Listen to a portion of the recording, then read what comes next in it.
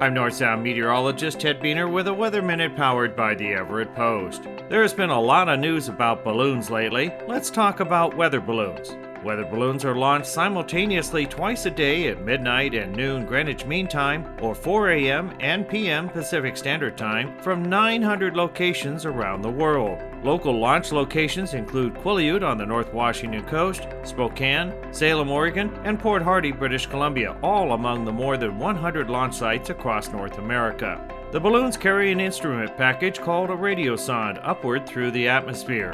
The radiosonde instrument package collects information on temperature, humidity, pressure, and wind direction and wind speed at various heights as the balloon rises. The Worldwide Weather Balloon Launch provides a snapshot of Earth's atmosphere from the surface to well above where jets fly. The balloons themselves are made of latex and are inflated with either helium or hydrogen, measuring about 6 feet wide before release. As it rises, the balloon expands as air pressure decreases, often to about 20 feet in diameter, before it bursts, usually between 40 and 80,000 feet. A parachute carries the radiosonde back to the ground. If found, they can be reused by mailing it back using the attached mailing bag to a rehabilitation center in Kansas City, saving tax dollars. About 1 in 5 radiosondes are reused. Stay tuned soon in my next podcast for the rest of this weather balloon feature, including the instrument package and how the data is used to help produce daily weather forecasts. This has been a Weather Minute. I'm North Sound meteorologist Ted Beener.